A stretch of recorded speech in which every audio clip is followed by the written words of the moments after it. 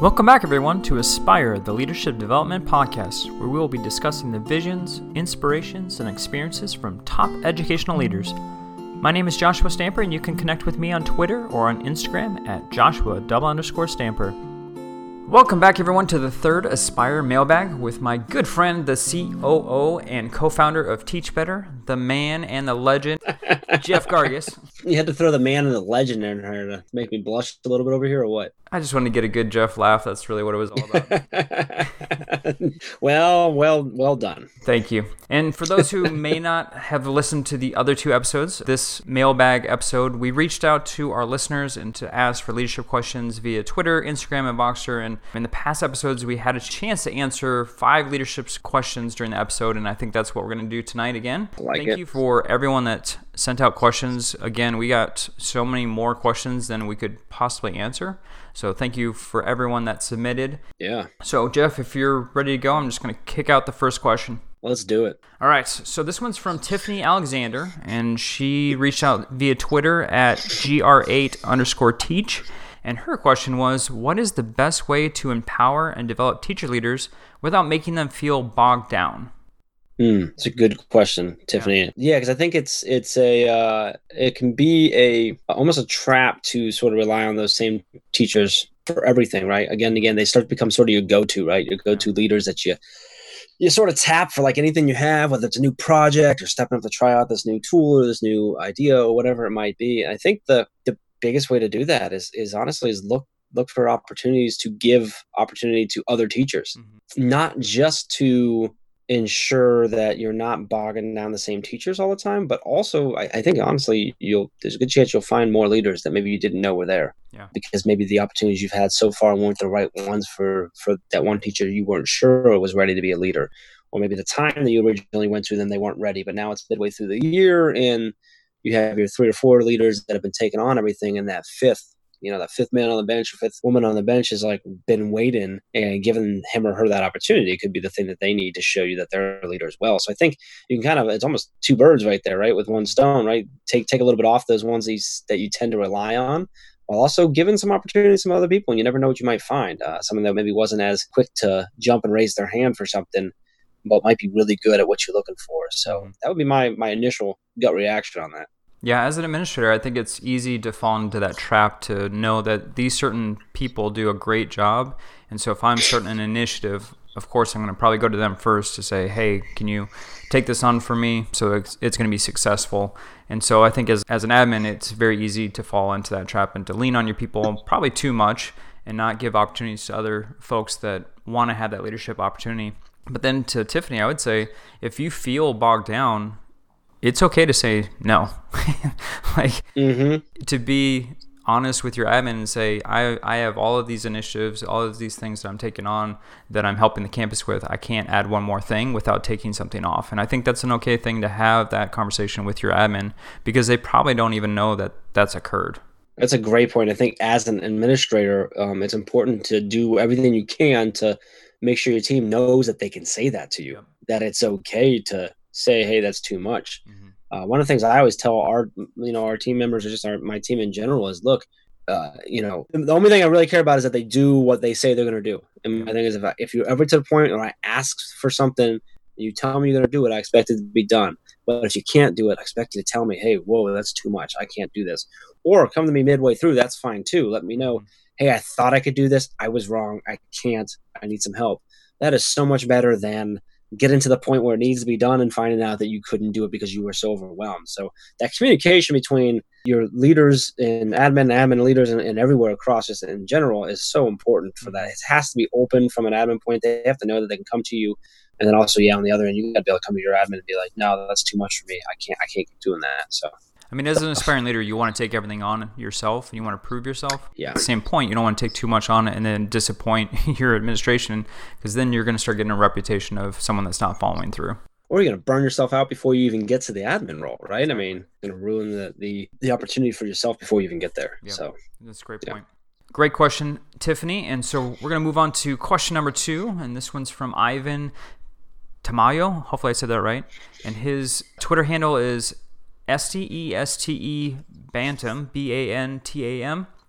His question is, what's your best advice for those moments when adversity leads your day? Well, Josh, you're an admin, so I think adversity leads your day every day. What do you think? Yeah, I was going to say adversity is the name of the game for sure. If you are expecting to be a person to write a to-do list and check everything off on that list and during the day, you're going to be sorely disappointed because something somewhere is going to go wrong, or there's going to be some adversity within your day that's going to usurp your schedule. So I would say the best advice is just to own it. Because if I go into my day expecting there to be adversity, I don't know what that adversity is going to be, but I have the mindset of whatever is going to come into my path, I'm going to try and find the best resolution. That's going to be way better than saying I'm going to get 1 through 5 on my list done no matter what, because that's just going to be a disappointment. Yeah, I think you said it right. Own it, expect it. I think embrace it, learn from it. Mm-hmm. I think you need to look at that adversity every day as every day you have the opportunity to lead. Every day you have the opportunity to learn and to push through that. So I think, I think you nailed it, Josh. You got to own it. I mean, it's going to be there. I think you can look for who are your go-to people to lean on, who is your support system for when you're having those days, maybe when the adversity is maybe a little heavier than other days. Yeah. But yeah, you really need to be ready to embrace it, learn from it, grow from it, and look at every challenge, every adversity as an opportunity to learn and to lead. There are times where after you go through that adversity, you need to just go into a room, shut the door, and say, "Hey, did I do this all right?" Mm-hmm. And right. Can I cry for a second, right? Blow out steam, whatever, right? So yeah, I think having a support system in place is really important because once you embrace it and you go and you take care of whatever that thing is, yeah, you might need someone to vent to, someone to express your concern to, or your frustration to, or just But you have that team that can help you, like you said, reflect on it and say, did I lead properly here? Did I do this the right way? Did I learn from this? Yep. Am I upset for the wrong reasons, or am I just in my frustration? And that's going to allow you to really learn from all that adversity and to grow from it and to be able to be a better leader every day. So good question. Yeah, very good. All right, moving on to question number 3. This one's from Alana Gilliam, and her handle is at Mrs. A. Gilliam. And her question is, as a teacher leader, I struggle with the negativity from other teachers. How, as a future administrator, do I help combat the teachers with negative outlooks on the school or students? This is a pretty common one that we get a lot.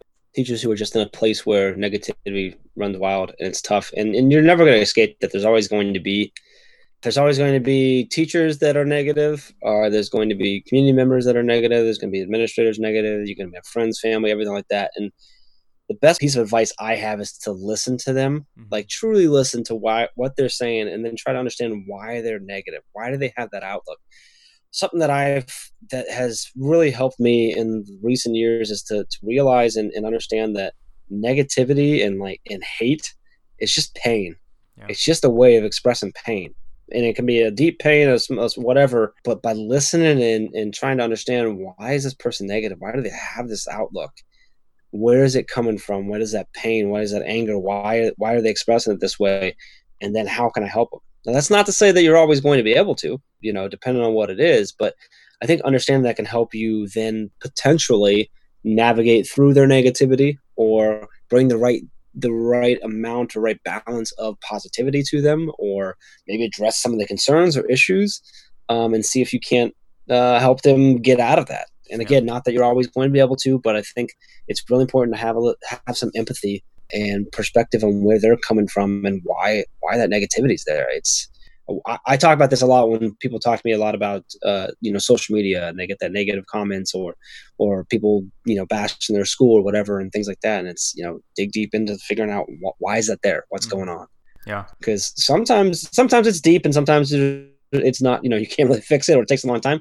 But sometimes it might be something that's just a miscommunication or misunderstanding, or just they don't feel heard, they don't feel cared about, or someone did this and they thought it meant this thing or that thing, and they just need to talk. They just need to vent it out, and maybe you can help them around that. So listening is super, super powerful in so many ways.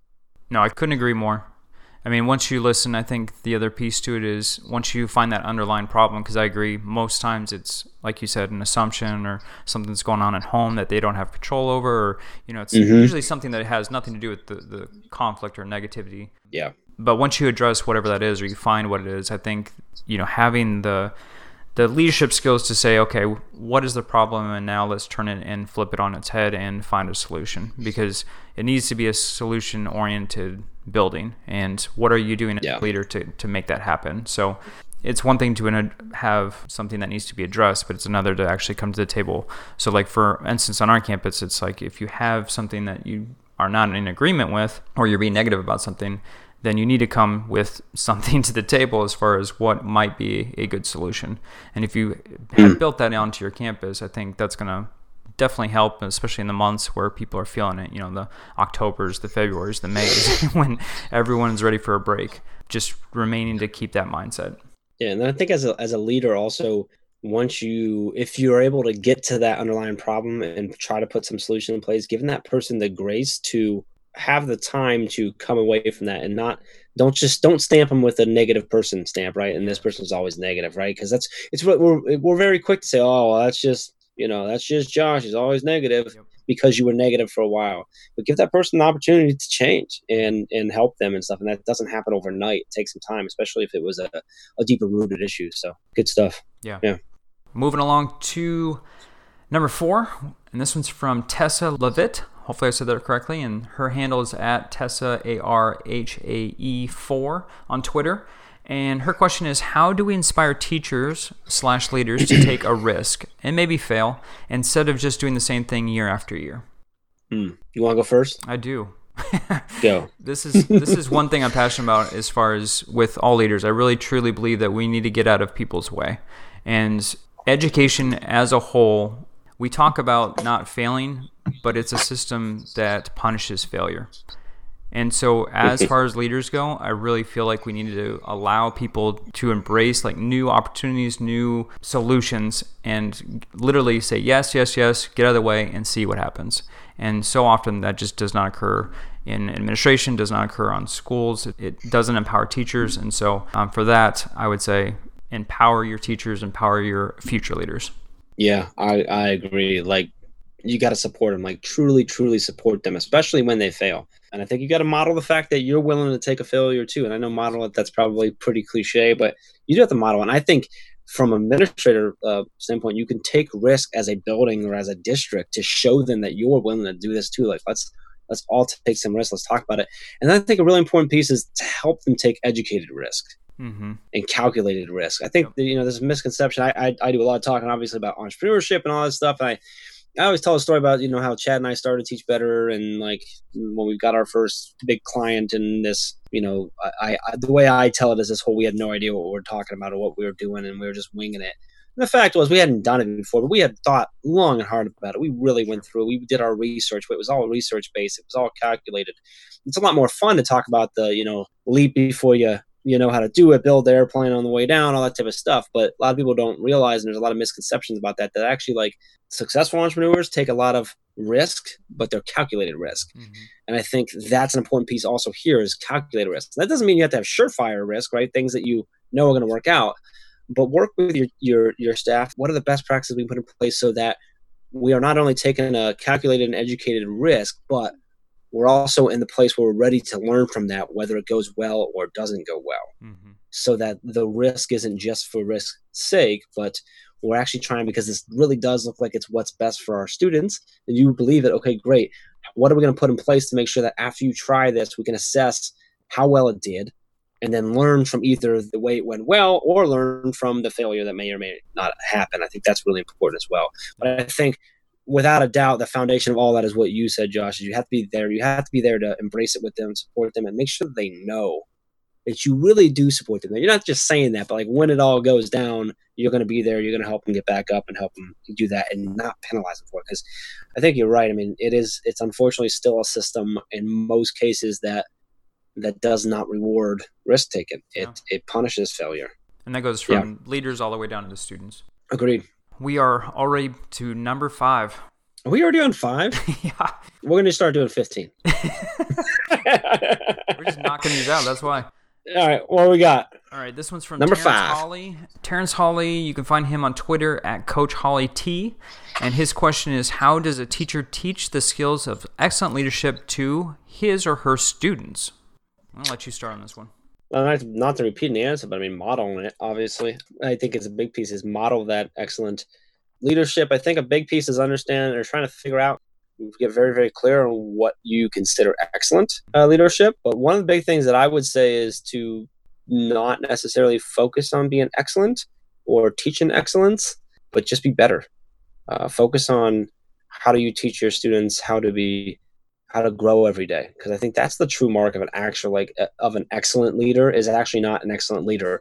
It's a leader that's constantly growing. Yep. If you look at the best leaders in the world, they're not just phenomenal leaders. They're just leaders that are always willing to learn every single day. Yep. They don't let the failures drag them too far down. They don't let the successes take them too high. And they just constantly are trying to be better every single day. And if we can instill that in our students, not only will they be better learners, but they'll be better leaders someday too. I think that goes for students, for our teachers, for our admins, for everyone.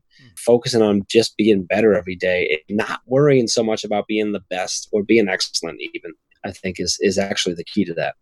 No, I love that. And I think probably what we're going to say about how to teach leadership to students can also be said for admin to teachers. And I think Agreed. A lot of the things that we've already talked about kind of coincide with this question, which is giving them support, telling them what are the characteristics to fight through adversity, and then also giving them the opportunities to take that leadership role. And I think for students, there's not very many opportunities throughout the day for students to be leaders. I'm just thinking back to the last campus I was on. We had a leadership group, and it was one of my favorite programs to be a part of. Even though I wasn't the teacher, I tried to support them quite often. And, we took them all over. We took them to the high school. We took them to elementary school. We took them to staff meetings. They actually presented team building activities with our staff. I mean, we just tried to do things where them leading adults, them leading tiny children, just at all ages, didn't matter. But it really was about the opportunity. What could we provide them that they wouldn't get within a classroom setting? And because of those opportunities that they did get, those new experiences, the amount of growth that we saw from the beginning of the year to the end was remarkable. Again, did they come in day one and they were an excellent leader? Of course not. they failed miserably. They got so nervous when they had to speak in front of a bunch of people the first time they did it. But by the end of the semester or by the end of the year, they were so much more confident by working through tough experiences and being a leader. Good stuff. Good questions. These questions are awesome. So definitely reach out. We're going to be trying to do these episodes hopefully often, because I love talking with Jeff. Hopefully often. We are looking at Twitter, Instagram, and Voxer. So if you are on those platforms, make sure that you shoot us your questions, or you can just DM us too. Yeah. It doesn't really matter if you see the tweet or not. If you have a leadership question, reach out to us and send that out. And then, as we have been doing, Jeff, I want to try and get an update with the Teach Better 20. And it looks like you guys just announced another keynote speaker. We did, actually. Yeah. I appreciate you bringing that up again. Yes. This was an exciting one. I'm pumped about this guy coming. So we announced Dr. Neil Gupta coming out. If you don't know Neil, you can follow him on Twitter. If I remember correctly, it's at Dr. Neil Gupta, and Gupta is Gupta. Neil he's an Ohio boy here with me. He's actually the director of secondary education down in Worthington City Schools, which is down towards Columbus. Great school district. They do amazing things down there. He's on the board of directors for ASCD. He's on the board of directors for the Ohio Association of Secondary School Administrators, member of the AMLEA, yes, a speaker. He's part of the Teach Better Speakers Network, speaks all over the place. My thing, though, beyond all that, once you get to know Neil, he will be your rock every day. He is just a guy that will pick you up, that will give you the tough love when you need it, the not so tough love when you need it, the advice when you need it. He's always ready for you. I joke, Ray and I we highlighted in one of our episodes not too long ago, and what I said about him is we do a lot of work a lot of times in Columbus and stuff, and that's down by where he is, Columbus, Ohio.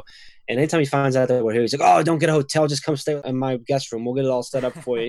He's just, that's just how he is. He's just that guy. Once you're a friend with him, you're family with him. He's just a good guy. He couldn't come out last year because of his duties with ASCD. Yeah. So I'm not going to lie. That may or may not have been one of the reasons why we adjusted the date a little bit this year to avoid that. But we're super excited to have him come up and be one of our speakers, and really excited for what he's going to be able to share. Getting pumped about this conference, man. That's awesome. Getting pumped up. And if you want to learn more about Neil, you can definitely check him out on the Teach Better podcast and on the Aspire podcast. He's been a guest for both, and he is a phenomenal educator. So definitely looking forward to hearing him speak at the Teach Better 20 conference. And again, Jeff, thank you so much for joining me on the Aspire mailbag. I'm absolutely loving these questions and being able to answer them with you. Dude, this has been a lot of fun. I'm honored that you've asked me continually come on. Questions are awesome. So thanks to everyone who keeps asking them. This is really fun. I'm really enjoying this. I hope people are getting value out of this, because I know you and I are having fun and we're getting value. People think we just come on and talk and share our answers, but we're thinking through this and we're learning, because we're like, all right, let's bounce ideas. Let's talk. What are the things that people are thinking about? And that's really, really cool. So keep them coming.